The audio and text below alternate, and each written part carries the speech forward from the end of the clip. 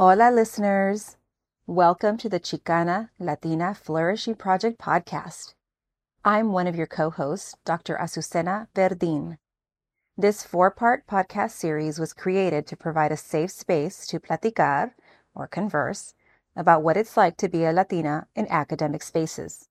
My co-hosts, the wonderful Maria Torres and equally wonderful Priscilla Dominguez, and I get real about what being brown means for us in institutions that were not created by or for us, but where we know we must survive and thrive, not just for ourselves, but for other mujeres, our familias, and our comunidad, for other women, our families, and our community. We hope you enjoy these first 4 episodes. Hasta luego!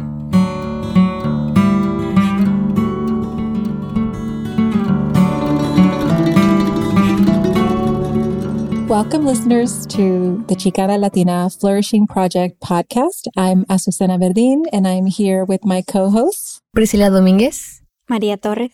And we are here for episodes 3 and 4 of this podcast series. We're going to start today by having a plática, a conversation about the Chicana feminist concept of choque. This concept of choque, which is the Spanish word for collision, was used by Gloria Anzaldúa. You may remember her. We talked about her status as a Chicana feminist icon last time. She talked about choque as a cultural collision that happens when we are navigating and negotiating these in-between spaces, or what we called nepantla last time. And I kind of want to start, if it's okay with you all and not too academic and nerdy, by reading a little bit from Gloria Anzaldúa's book. It's called Borderlands, La Frontera, the New Mestiza. I have the 4th edition. I believe the first edition came out in 1987, and there have been many editions since then. And what's interesting about this work is that Gloria Anzaldúa doesn't go in really large detail about choque, but it appears here in a way that I think resonates with another concept that she talked about later, when she talked about conocimiento, or knowledge, and the paths toward what she called a mestiza consciousness or a borderlands consciousness or conocimiento. So we'll talk about that later, but I'm going to read from her book. This is page 100 of Borderlands La Frontera. And she says, the ambivalence from the clash of voices, the voices that we hear when we're struggling to figure out, am I Mexican enough? Am I Latina enough? Am I white enough? I'm not anything enough. The ambivalence from the clash of voices results in mental and emotional states of perplexity. Internal strife results in insecurity and indecisiveness. The mestiza's dual or multiple personality is plagued by psychic restlessness. In a constant state of mental nepantalism, that nepantla, a Aztec word meaning torn between ways, la mestiza is a product of the transfer of the cultural and spiritual values of one group to another. Being tricultural, monolingual, bilingual, or multilingual, speaking a patois, and in a state of perpetual transition, the mestiza faces the dilemma of the mixed breed. Which collectivity does the daughter of a dark-skinned mother listen to? El choque de un alma atrapado entre el mundo del espíritu y el mundo de la técnica a veces la deja entullada. Cradled in one culture, sandwiched between 2 cultures, straddling all 3 cultures and their value system, la mestiza undergoes a struggle of flesh, a struggle of borders, an inner war. Like all people, we perceive the version of reality that our culture communicates. Like others having or living in more than one culture, we get multiple, often opposing messages. The coming together of 2 self-consistent but habitually incompatible frames of reference causes un choque, a cultural collision. So I know that was a long passage, but I wanted to give the good stuff leading up to where she talks about this cultural collision, this choque, because I think it's in my mind anyway, I think it's such a strong image for that feeling of dissonance that we get when we can feel in our bodies, in our minds, in our spirit, that there's a tension, that something's not adding up or not making sense. But because we have grown up to abide by the norms of the dominant culture, it's really hard to name it and it's really hard to put your finger on it. And like we said last time, if you can't name it, if you can't identify it, then whatever it is that's causing this collision, this choque, starts to have more power over you. So anyway, I just wanted to put that out there and get your thoughts on it. What are your responses to that passage? I thought it was really good. Sorry, I'm still forming kind of my thoughts on it. But it was a really good passage, very beautifully said by Lorean Saldúa. I think this is like a really strong thinking point. So I'm still kind of putting all my thoughts together. Yeah, I think I'm right there with you. That was a lot to digest. I think I don't know if you could read this section again, because I don't want to butcher it, but... You want me to read it now? Oh, if you don't mind. I don't mind at all. She said, being tricultural, monolingual, bilingual, or multilingual, speaking a patois, and in a state of perpetual transition, the mestiza faces the dilemma of the mixed breed. Which collectivity does the daughter of a dark-skinned mother listen to? So when you're in between, which way do you lean? That's the struggle. Yeah, definitely. I think I really connected with that, and just where I find myself sometimes in the past and in the present. I think, and she puts it in words where like she really gets it, I think, and we might not be able to find that elsewhere, but learning about it through her, I think, like just has been helpful. Thank you for that.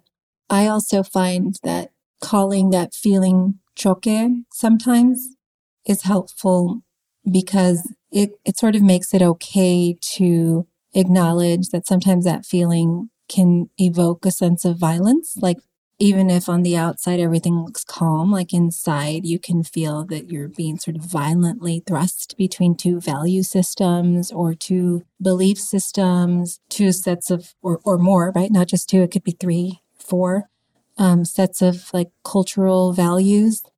And it's not easy or clear always what to do, because sometimes I think, especially for those of us who, identify as Latina, and those of us at a university or doing graduate school, like obviously we've made it to a point, right? You can't see me, listeners, but I'm doing air quotes. You've made it. You've done all the right things in school and you've gotten the good grades, and here you are getting more good grades. And so we have figured out how to lean into our academic side, which means we need to speak a certain way and look a certain way and show our knowledge a certain way, which also then means that we have chosen to, whether we know it or not, close the book on other ways of being, looking, dressing, speaking, showing knowledge. And that, I think, it can be transformative, but it can also be, it can facilitate a sense of harm internally. Because if we're rejecting parts of ourselves without really exploring why we're rejecting it, without challenging if that's tied to colonialism or just, white supremacist values that exist around us, then yeah, we could lose a part of ourselves that really gives us a lot of strength. Yeah, and then kind of piggybacking off of what both of Maria and Dr. Verdin said, the part that stood out to me on the book was you're cradled by your mother, and then you're kind of sandwiched in between, something along those lines. That part stood out to me, and it kind of fits to what both of y'all were saying, where you are raised and you're born a certain way. You're surrounded by your Hispanic or Latina family. But then once you kind of go off into the real world, you're kind of sandwiched between the values, the way you were raised by your parents, and now what you have to become to be successful in the professional world. And that's where changing the way you talk, the way you dress, what you do, what you say comes into play. And that's where you start getting the choque, I feel. At least that was my experience. Growing up in the Valley, it's predominantly brown people, Spanish speaking. Everywhere you go, you don't even speak English because everyone there knows Spanish. So then when I moved to Lubbock, it was like predominantly white, predominantly Caucasian. So the way that was like a big choque to me. And there was parts of me that I didn't have to change, but I felt like I had to change in order for me to be successful there. And I kind of felt like it was like a loss of identity, the way you were saying, Dr. Verdin. But then I learned that the best part of me is where I came from, my culture. That's where I think that my strength and my power was from. And I guess like my advocacy also for minority people, and just wanting to change that and break that barrier. I feel like I had to go through that choque to get to where I am now. That's beautiful. Thank you for sharing. Yeah, definitely. I think when you talked about that, I feel like I don't know, like it started something for me again, and like it put it for me in a way that I can connect to, I guess. And you talked about like when you go from the world that you grew up in into this other world where you're there to learn, but you're seeing that maybe it's a different culture, I guess, too. And then I guess experiencing that I experienced that with Choque, where it's like this internal fight. I can just visualize that, I guess, with like, I think you said violent, right? Almost. Yeah. Hearing your experience, I guess I think about my own experience with like growing up in a predominantly white small town. Like, I think it happened to me like that Choque in childhood, and just my home life was, a different experience where I could be, and then I had to go to school, and it was just a different world, a different, where I wanted to change to be accepted, where I experienced that Choque because I was in between those two worlds, I guess you could say. So yeah, just what that's like to find yourself in between. And I guess I want to reflect more on like what that Choque is. What is that violent experience, I guess, inside during childhood, and then if that's something that I still experience now. Like I'm just thinking about that and reflecting on it right now. It's a great question. What is that choque, right? I think I've read and heard it described, maybe not choque, but certainly the tension that we feel in Nepantla and the in-between, as related or connected to the dysregulation of our nervous system, the fight or flight or freeze state that we talk about so much in our classes and, when we're learning about trauma and things like that. And that's not to say that choque only has like a physical neurological outcome, because I don't believe that that's true. And I don't believe that's how Ansaldúa meant it. She certainly was not, neurologist or psychologist or anything like that. But in the way that people have spoken of Nepantla and the tension and the choque recently is that it exists mentally, psychically, spiritually, but also very much in our bodies, somatically, right? And I think that if you think to any time where you were really angry because someone didn't get you, or maybe someone committed a microaggression against you or your family or just your community at large, and that anger and frustration and rabia that you might have, that's a dysregulated nervous system. But that's not necessarily always a bad thing, right? Because sometimes we have to get into that fight or flight state in order to make change. And so choque can be a form of trauma, be violent in that way. But I think in the Ansalduan way of thinking, it's also necessary to experience in order to shift out of like our normal way of being and doing, kind of like waking up and seeing, hey, this is a vestige, this is a leftover of colonialism that still exists. How can I use my in-between identity to overcome that as a strength to heal not just myself, but my family and my community and my peers? So I guess what I'm saying is that two things. One is I think that the choque, the dissonance, is more than just psychological. I think it's definitely spiritual. It's embodied in ways we can see and in ways we can't see, right? Like scars on our body, wrinkles on our face, but also inside stuff we can't see. And also very much it can be a point of departure for transformation and for change. And so I think later on when we talk about what that change might look like, the conocimiento, that might also help illustrate that point. But I don't want to jump ahead and talk about conocimiento just yet. So could choque kind of be that switch that we experience? Whether it's like when you're at home, you switch to like your regular Latina, Hispanic self. And then versus when you go into the professional world, you switch on like here I am, like I'm ready to learn. I have like this professionalism. I've always been professional. Could it be like that? Or am I understanding it incorrectly? I wouldn't say that you're understanding it incorrectly. And I just want to say that I am not by any means an Ansaldúa expert. Although we do have someone at Texas Women's University who is an Ansaldúa expert, by the way. Yes, Dr. Ana Louise Keating in the Women and Gender Studies. So Shout out to her in that department at TWU. But I think, back to your question, Priscilla, I think that in that example where you have to code switch from however you speak and act when you're comfortable in your Latina-ness or your, in your case, my case, Maria's case, our Mexican-ness, whatever the situation might be, to that professional academic setting where now you speak a certain way and you have to look a certain way. I think the choque is what you feel when it doesn't feel quite right. Like, oh, this hurts. Oh, I'm losing a part of myself. I feel like I'm selling out, or whatever it is that you're feeling. So that maybe not the switch exactly, but you had to endure before you realized you had to switch. Right. Okay. Or even if you don't realize it, right? Because maybe it's not totally conscious. Maybe you're just like, you're in a new setting now and you look around and no one looks like you and no one speaks like you. And maybe you just sort of you code switch without knowing about it. But yeah, something happened internally that was the dissonance. Like things didn't line up. I don't know. What do you think about that, Maria?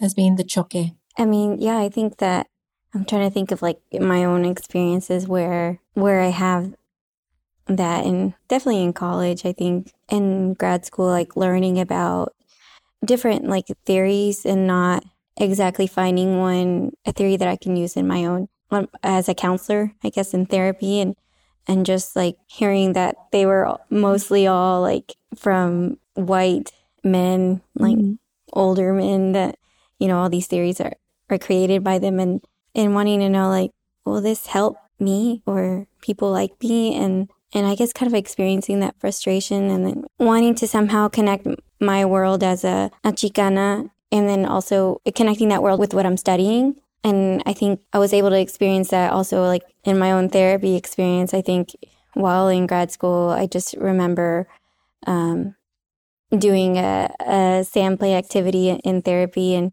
one of the objects that I picked up was like a Aztec pyramid. And at the moment, like I didn't know what that meant, and we just kind of talked about process in that moment, like what that was like, and like my therapist kind of just gave me that space to just like, it's okay if you don't know right now. And then later in my pláticas with Azucena, while we were working on research, I remember just being able to finally put those two things together and like finding that connection that I was wanting. I was looking for that connection in my experience in grad school, and just wanting to somehow connect my roots with what I was learning, what I'm going to be doing, how I'm going to be helping people.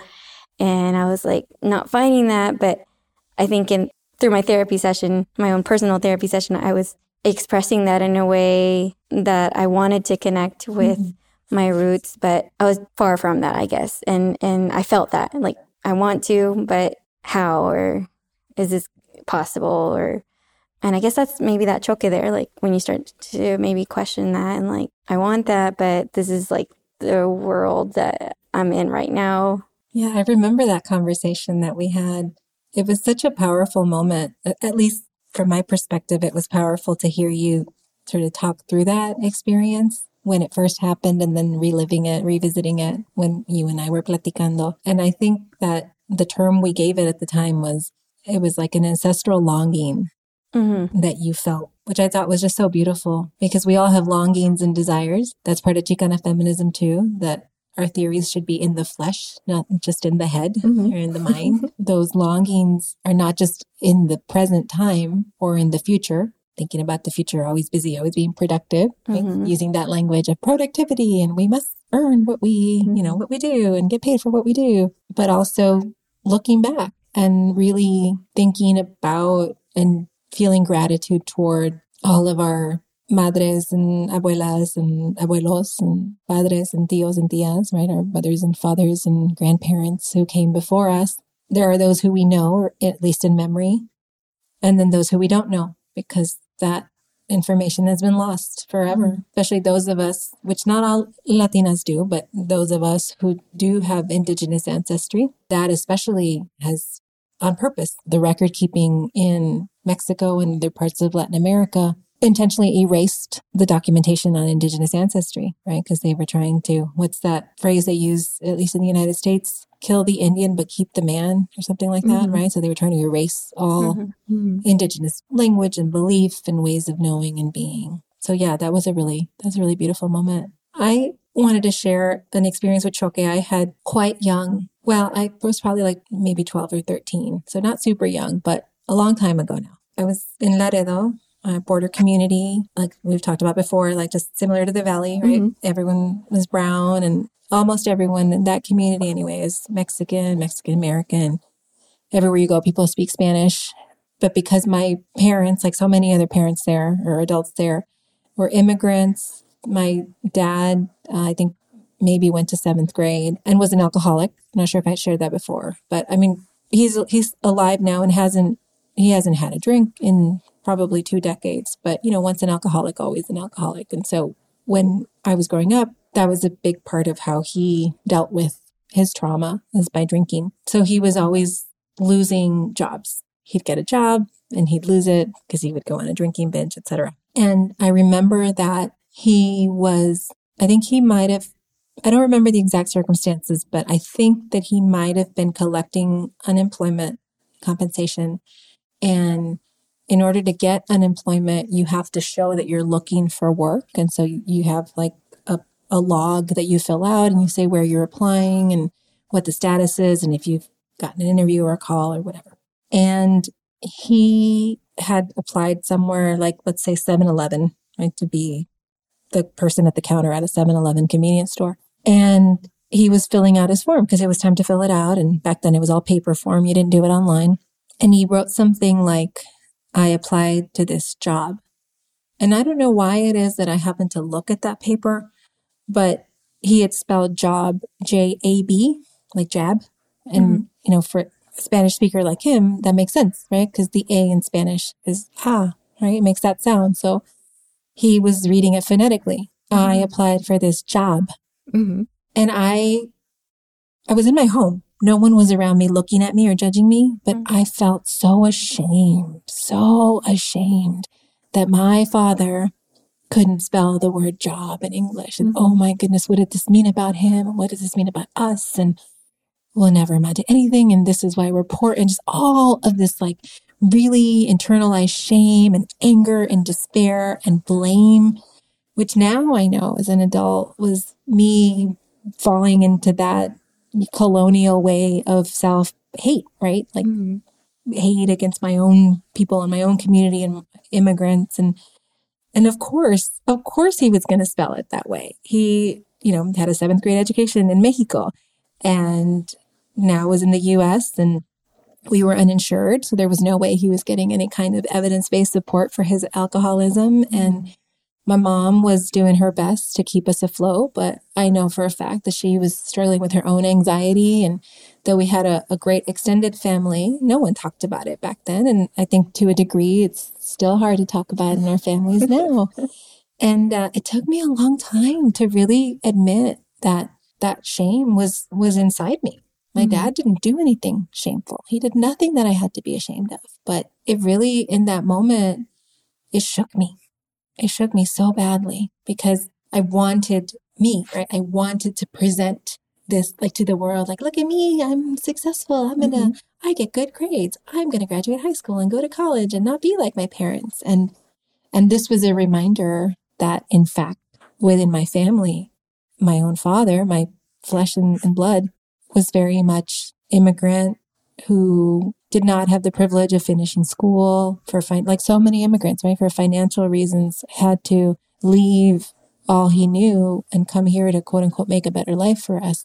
And that's just part of it. But I just saw it as something super shameful. So that's a moment that has really stuck with me. And I guess for me, that would be an example of choque. When you said like, and there wasn't anyone else in the room, it was just this shame that you experienced.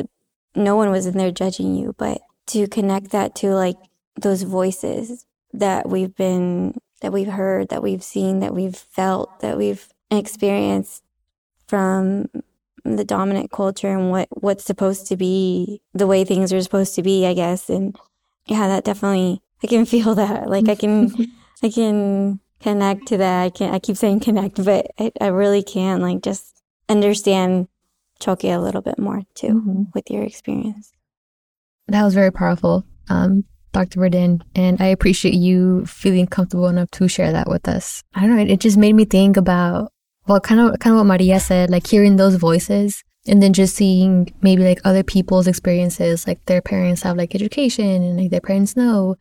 It kind of made me think about, so my mom, when we lived in the valley, she was a housekeeper. She would clean houses, and we were talking about careers and people were sharing what their parents did. And they was like, oh, my mom's a teacher, my dad's a doctor, my mom is this, my mom is that. They're like, oh, Priscilla, what about you? And I just stayed quiet. And I was like, oh, well, my mom, like, she's a housekeeper. And the student just kind of looked at me and like, mom cleans houses? And I was like, yeah, like she cleans houses. And it's kind of the same, just like this sense of shame felt like, oh my God, like my mom cleans houses. Like she's your stereotypical Hispanic mom. And to kind of just, what felt to me was a little more salt on the wound was that she was cleaning houses for a white woman.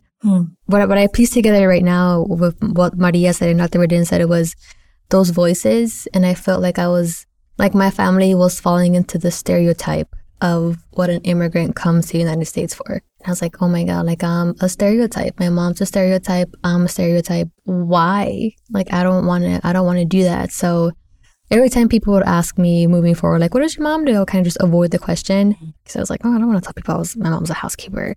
But as I grew older, I realized, yeah, she's a housekeeper.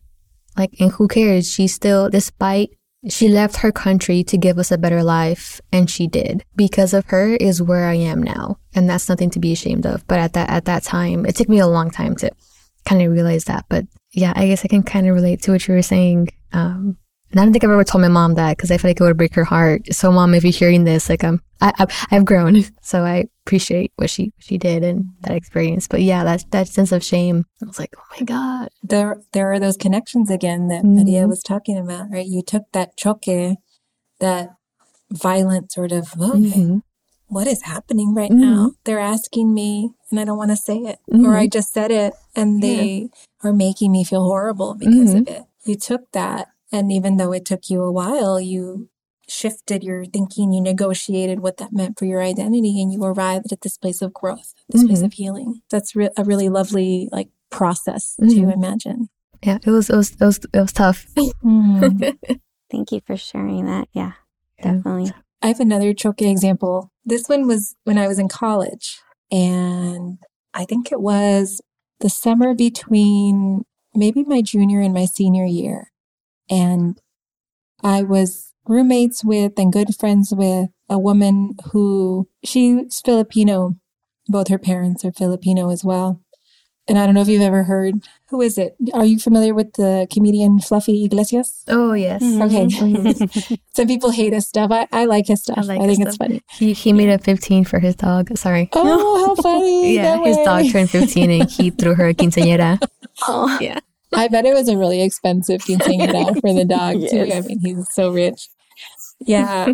Well, he I think he's the one who jokes and he says that like within the brown communities, right? Like Filipino people are like the Mexicans of Asians, in that, right? They don't sort of get, and this is speaking very generally, but in that joke, in that stereotype, he's tapping into the fact that many people don't really know what Filipinos are, right? They see brown, they see Asian. They're like, wait, what are you? And I feel a lot of that sometimes with those of us who are Mexican origin who maybe have more visible indigeneity. People are like, what are you? And that's probably true as well for Latinas and Latinos of other ethnicities. But anyway, so my friend was Filipino, but her family was rich. I mean, so wealthy. Both her mom and dad were anesthesiologists, which my son has looked up what jobs pay the most. An anesthesiologist is right up there. Yes. And they lived in this beautiful home that I'm pretty sure had like an indoor tennis court within the main house itself. Like not outside, like indoor. Wow. In Buckhead, Atlanta, which is, I don't know if you all have ever been to Atlanta, but it's like one of the richest neighborhoods. I mean, just gorgeous. And I had been to her house before. And anyway, she's super nice. She was super nice. I don't keep in touch with her. I'm sure she's still super nice. So I don't want to take anything away from her character just because she came from a very different economic background than I did. But that summer, she had big plans about us doing a road trip. And so the idea was that I would fly from Laredo, which is where I was part of the summer, to Atlanta. And then we were going to road trip back up to the East Coast to start our final year. And I was working part-time at a bank, not because I wanted to be a banker, but because that was sort of like the best job I could find without having any connections, that paid decent for someone without a college degree. And my dad was not working because he was drinking. And my mom had some other expenses having to do with extended family who were ill that I wasn't aware of at the time. Long story short, we lost our phone, like our landline phone, because we didn't have cell phones back then, because she just couldn't afford to pay the phone bill. And she didn't tell me about it. And I was the only one home at that time because all my older siblings were off in college. I was so ashamed again, like, how could we? But like, all of us are in college. I thought we were past the point where we're so economically volatile that the phone gets cut off. What world is this? Like, I couldn't believe it because my identity, I was leaning into my collegiate identity. And when you're in college, you just don't experience that. And meanwhile, here was stuff that my mom was dealing with. And so I was so ashamed and I couldn't believe this was happening. And it took us a while, a couple of weeks to get our phone reconnected. And by then I was past the point where my roommate needed to know when I was showing up. So I just didn't show up. And because of my shame, I didn't call her to explain 2 weeks later what was happening. She couldn't get in touch with me. So it really put a dent in our relationship with my roommate because she couldn't trust me. From her perspective, I had let her down without any good reason, without any reason. And I think in addition to just wallowing in my shame, I did not feel comfortable either where I was in that Nepantla and that in between to trust her enough to be vulnerable and let her know what happened, because I saw her as this really wealthy person who had it all. And I didn't want her to think less of me because I was the roommate whose parents had their phone cut off because they couldn't pay for it. And it took me a really long time to come to terms with that. And I never told her what happened. And sometimes I'm like, oh, I wish I had the opportunity to tell her. I'm sure she would have been compassionate about it. But yeah, it's like these like little secrets or papelitos guardados. That's another term that comes from the Chicana feminism, like these little scripts that we have that we tell ourselves, maybe the voices, right? Like the voices in our head that in my case stopped me from growth. In your case, Priscilla, from your example, your voices actually facilitated growth. So I think from the Choque, it could go either way, right? We could stay in a place of hurt and rupture, or we can heal and repair and grow. Dr. Redden, do you think it would have been, like, if you would have told her, do you think she would have understood? Or, because I know sometimes when you grow up in an low-income household, for me, it was very like, if you share your low income and you have someone who has, like, the finances, they're like, oh, I'll just help you. Do you feel like that's kind of also what stopped you and added maybe to the shame? Maybe. She was very generous, very generous. And which is why I think that she would not have reacted poorly. And I think she would have done anything she could to help. She probably would have gotten her parents involved. And I think that was just so intolerable for me, thinking about now that I know that this is a thing, right? That when thinking about a possible scenario instills such fear or anxiety in you because of all the shame and the voices and the things we tell ourselves and the messages we hear, that it's like, I don't even want to think about it anymore. I don't want to deal with that. I'll just pretend it didn't happen. And that's what I did. I just pretended it didn't happen. And then our friendship wasn't the same ever again after that. That's a different example of Choque. Thank you for sharing that. And after you shared too, it got me thinking about stuff. I think just hearing in this space to be able to hear our stories and think back to these experiences where I think this moment is even healing for me. I think I'm still growing and that there are those things that still hurt sometimes. And that really, I think I didn't start healing from those experiences that were from Choque that I grew up with, I guess, and until I started learning about pláticas, until I started learning about a Chicana Latina feminism, and to be able to think about those things but then yes, be able to connect them to healing or to also know that it's okay to still be in that. Because I think that that's still, there are experiences where I'm still in that, I think. And I was thinking, as y'all were sharing about, like, I remember also having a friend who was white, and she was like my best friend from, like, I think middle school until towards the end of high school. But I just remember 2 experiences that were really hurtful, I think, where I was in a Spanish class, and I don't know how we got on the topic, but this boy had asked about my parents, like what they were. I don't remember. I'm trying to think like how exactly he phrased it, and I, try to answer proudly like, oh, they're permanent resident. That was okay. They're legal. Like trying to present something so that they wouldn't attack me or think less of me. And I thought, by saying that was enough. And I just remember my friend saying, he said, so what does that mean? Like, what does that, like, trying to understand, I guess, in a way, but in a way, maybe not, like, just trying to be mean, I think. And, like, my friend was like, oh, I think she said, like, they're the same as citizens, except they don't pay taxes. And so in that moment, like, I could, yeah. Oh, my God. Wow.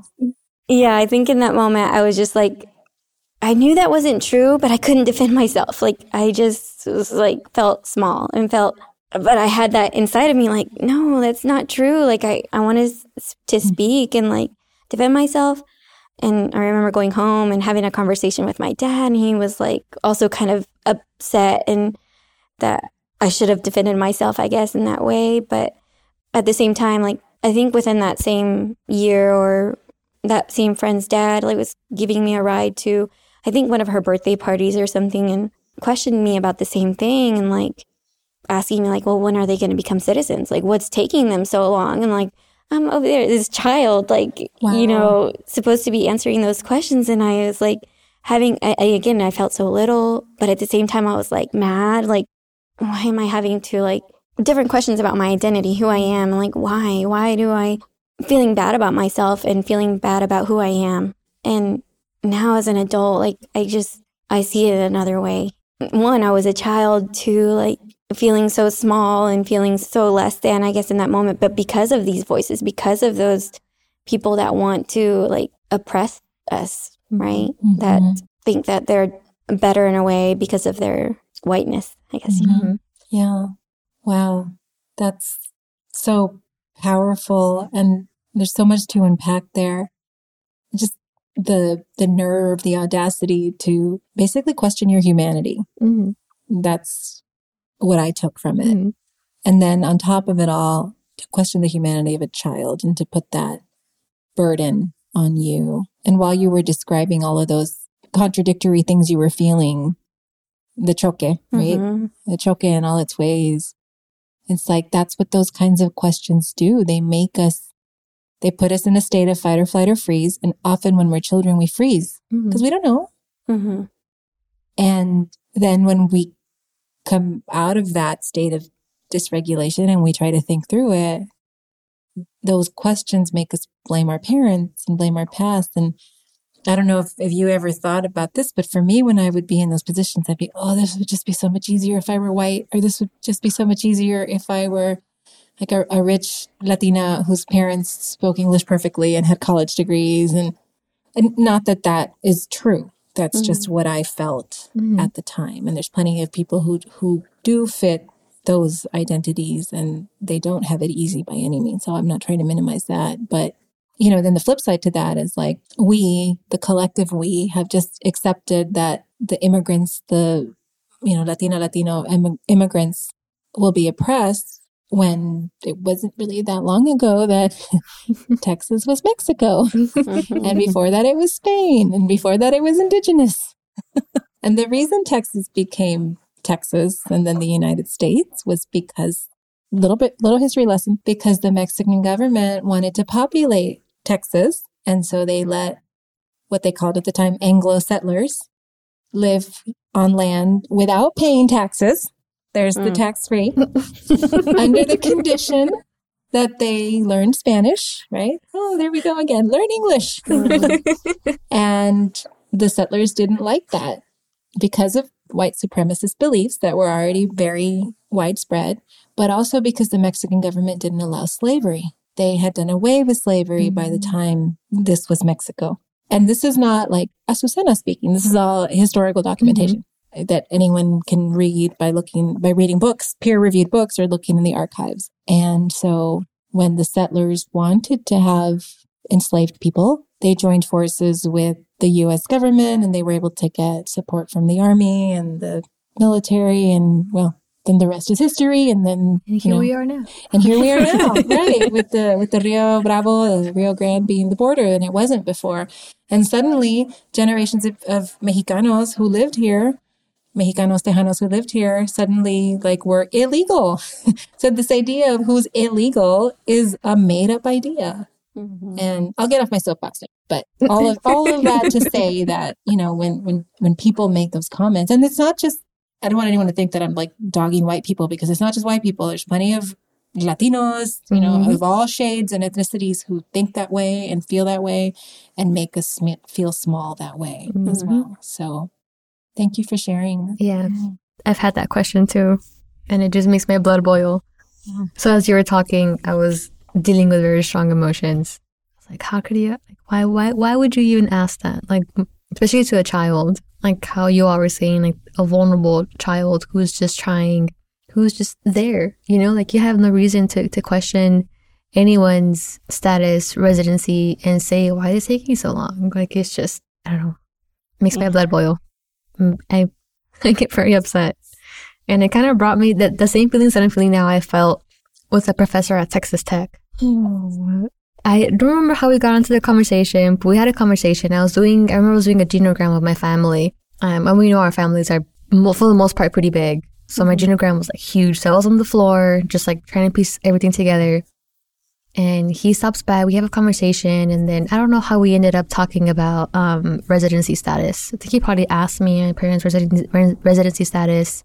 I think I tried to avoid the question, and then he's like, well, did you know that actually the residency status application is not that complicated? And I just look at him and I'm like, what do you mean? He's like, yeah. I don't know why a lot of Mexicans or just people who want to enter the country, don't just do it. I've seen it, and it's not that complicated. It's a couple of pages, you submit it, and then it gets approved. And I just look at him, and I'm like, obviously you haven't been on the other side. I was as someone who hasn't experienced having to do that, it's a lot more complicated, but thank you for sharing that with me. I was I also don't think you understand that sometimes families have to pay thousands of dollars when they're not earning a lot. And maybe for you, a couple thousand isn't that bad. And he's like, oh no, I'm not trying to argue with you. I'm just saying maybe they just don't know it's that easy. And I'm like, oh, we know it. We know the application process. I was like, but thank you for sharing that. And he was like, okay. I mean, I didn't mean to make you upset. I'm like, oh, no, it's fine. I'm not upset when I was upset. But obviously I can't say that to a professor. So I continued doing my own thing, and then he just walked away. And I feel that was also a moment of choque for me. But mostly what I felt was the idea of people's privilege and not knowing and assuming is what made me angry. In the fight, flight, or freeze, I wanted to fight because I just had all this anger of, because of your privilege, you aren't taking a second to think about the struggling population, or my people, my population. You just don't know because you never experienced it. So how dare you say it's not that complicated when you don't know? You're my hero, Priscilla. I can't believe that as an undergraduate, you had the courage to stand your ground. I think I would have just shriveled as an undergraduate. It just it made me so upset. I think what kind of added to it was, I think I was in my junior year, if I remember correctly. And when I was in my undergrad, unfortunately, my dad got deported. So that was something that I had to deal with during my undergraduate year, and it was very hard. So my family has just gone through a lot at that time. So hearing my white professor say those things, I was like, you just don't know. And how could he? I think that's also what kind of made me build up and have the courage to kind of just not fight back, but be yeah. I think, Educate him, maybe. Yes, try to educate him, or maybe give him a different way of thinking. I don't think it worked. No, I mean, that was powerful. I agree with Azucena that, like, I also admire your, like, ability to do that and to stand up to him, because that was not right at all. No, it wasn't. That was... And I think maybe he just, I don't know, I want to give him the benefit of the doubt and say maybe he didn't realize what he was saying or like how hurtful maybe his words were. But I hope he did have like some reflection in it and be like, okay, yeah, maybe I was wrong. I don't know, I can't speak for him, but it makes me feel better if I think that he kind of reflected on what he said. Yeah, and I think it also goes to show that it doesn't matter how much formal education you have, you can still be ignorant. Mm-hmm. Right? Like having a PhD or whatever he had, having those initials by his name doesn't mean that he has cultural knowledge, cultural conocimiento or sensitivity or just common sense. I think that's just so ignorant. And I'm sorry that happened by a professor, someone who's supposed to be educated. But unfortunately, that's still happening. It's still common. And I think, I mean, I don't know this to be true, but I would suspect that many of us would not have the wherewithal, the confidence or the courage that you had, and maybe would have just stayed silent. I think that I would have as an undergraduate, for sure, for fear. And also maybe, I was thinking about this while you were speaking, because again, those of us who have been privileged enough to go to college, and even those of us who go to grad school, part of that code switching is we learn to behave, right? Pórtese bien, bien educada. And part of being well educated and behaving well is knowing when to be quiet. And that's hard to break out of. And I think in part too, because when we're growing up and we do see our Latino, Latinx peers who choose to fight, often they get in big trouble for it. They get suspended or expelled or put in jail. And so if we want to quote unquote make it, then we don't fight, right? No, we don't say, hold my earrings, buddy, up. I'm going to go in. We say, okay, I'll be quiet. No. Bite your tongue. Bite your tongue. What's that saying? Te ves calladita, te ves más bonita. Yes. So for our listeners who don't speak Spanish, you look prettier when you're quiet. Yeah. Horrible, huh? Yeah. Calladita te ves más bonita. My mom says that still to this day. I'm like, Mom, no, stop. But she says it about herself. Ay, es que calladita me veo más bonita. More of those voices, right? There they are again. Those voices. Yeah. Those voices are everywhere. I have another story. I'm sorry. It's because you guys talk and it just brings up back all these stories where it's just like situations that we kind of like pass through or like have gone through. And that's why I like these platicas, because it's like a safe place where we can just like talk and share with like no judgment, and we kind of just each understand each other. And someone says something and then it makes me think about something that I've experienced, and maybe my experience makes Dr. Verdin say something that she's experienced. But yeah, like I feel like another big moment, maybe like a choque that I experienced, was orientation. I talk about this with my husband too. I mean, in the Rio Grande Valley, you have to cross a checkpoint to come to Texas Tech. So my parents couldn't travel with me, so I had to get on the Greyhound bus by myself and kind of just come over and just attend orientation. And no one told me what to expect for orientation. So my thinking was, just be me and like a bunch of other like freshmen, right? Like, that's not too bad. Maybe I'll make some friends. But yes, it was a bunch of freshmen, but it was freshmen with their families, with parents, brothers and sisters. And there goes Priscilla with like all her stuff. And then she goes into like the dorm she was staying in for orientation. And I'm all alone. Like I was all alone. And I don't think I felt shame. I felt mostly like fear. And just like an immense like sadness that my parents couldn't be here. And like I know their situation, know why they couldn't be here. I think maybe also a little bit of shame of just how could they not be here with me at this big moment?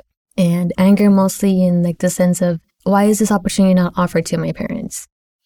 I guess like an anger towards like the government maybe. I don't know. But yeah, like I had to go through orientation like by myself, and my mom would try her best, like calling me. She's like, Mija, send me some pictures. Like, sorry that I couldn't be there with you. And they had like these family events and trying to learn about like different scholarships and registration for classes on my own. And I remember this one student who was in orientation. I think he kind of saw what I was going through. I think he might have been Latinx, Hispanic. I don't know how he identifies, but to me, he looked, he had like brown skin. So he was like one of our people. So he comes up to me. He's like, hey, like, are you okay? And I'm like, no, like, I'm looking for like resources about financial aid. He's like, yeah, are you alone? I was like, yeah, it's just me. Like my parents couldn't get off of work, so they just couldn't come. He's like, okay. He's like, yeah, well, here, let me go ahead and walk you over. So he walks me over to someone else about financial aid who was also brown. So I was like, oh my God, yes. So that they kind of like helped me and like answer some questions. And then they're like, what do you want to call your mom? So she can like hear also what we have to say. And I was like, oh, well, she needs to speak Spanish. They're like, oh, that's fine. I'll tell you in English and you'll just translate to her. I was like, oh, okay, cool. So we did that. And that kind of offered me, like, it gave me some like sense of like, okay, I'm not alone.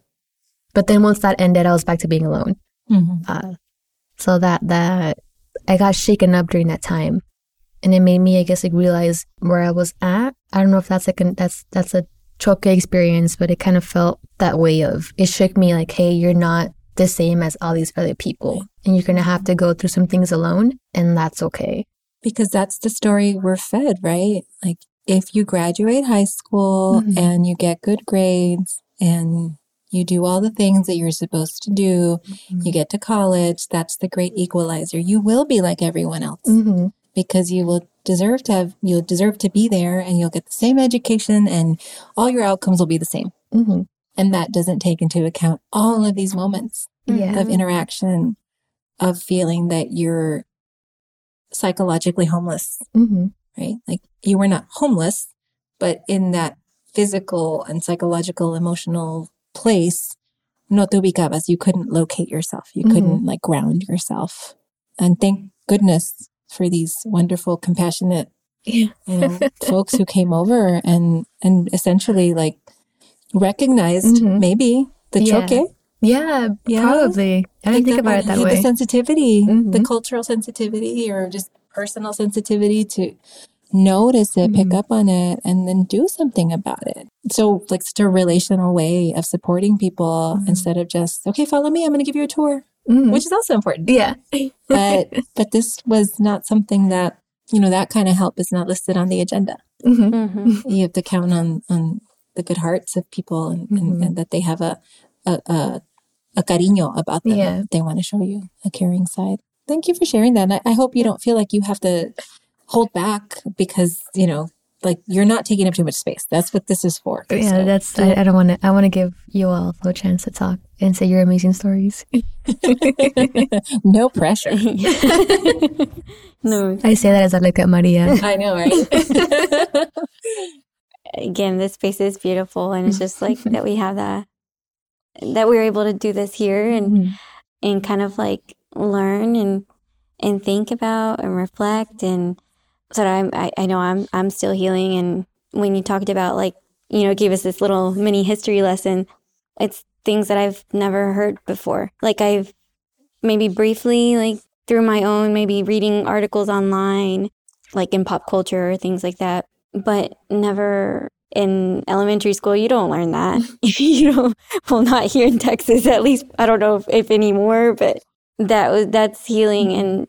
And I guess I accept that I'm still in certain places of choque. I still experience that. And as you talk about your experiences, like I think about that and where still feel that shame maybe, or when that comes up for me. I guess because like one that I can think of recently is like that I'm still like fighting internally is like those things that we grow up learning about, like, for example, my mom, like, tápate porque te va a dar un aire. And I don't know if you've heard that before too.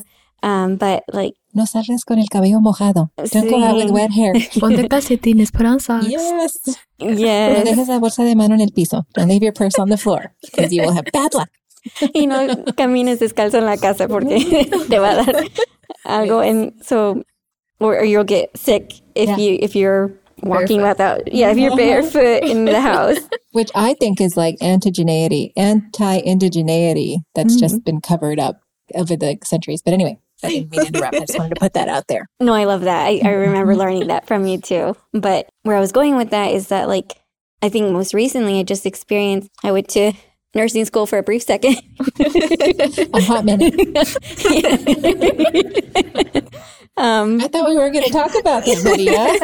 Wasn't that the agreement? Wink, wink. Oh, man. It came up again, but I promise it's related. But just learning a lot of things, I guess, in that brief minute about what is preventative, I guess, medicine. I didn't study medicine, but how you can keep from getting a cold or whatever, And I guess those things got erased, like those thoughts of like what my mom told me, like what I learned from her, were erased through that process of learning. Like I remember like there was probably like some mention about like mal de ojo or something like that in the mini multicultural section of the assessment class, I think it was. Learning something else and like pushing everything else that I learned about in my culture, in my household growing up, I guess that got erased, and I focused on like, germs, and like this is how you get sick, and there is research for that, and learning about that research. And so I'm in this like currently like I guess in this place where like I hear my husband saying things and like that, and like I'm like, I don't know if I believe it, like because it's been erased, because it's been because I've allowed, I guess, to be erased by learning those new things, but pushing my other stuff out of the way and saying that's not true. That's not knowledge. Yes. And so I get mad at myself. I guess I get like, I question myself. Like, am I wrong? I find myself in that in between. Like, I want to believe this thing, but I also learned about this thing. And so I'm like in that nepantla, I guess, and experiencing that choque too in that. Still. I hope I'm making sense. Yeah, total sense.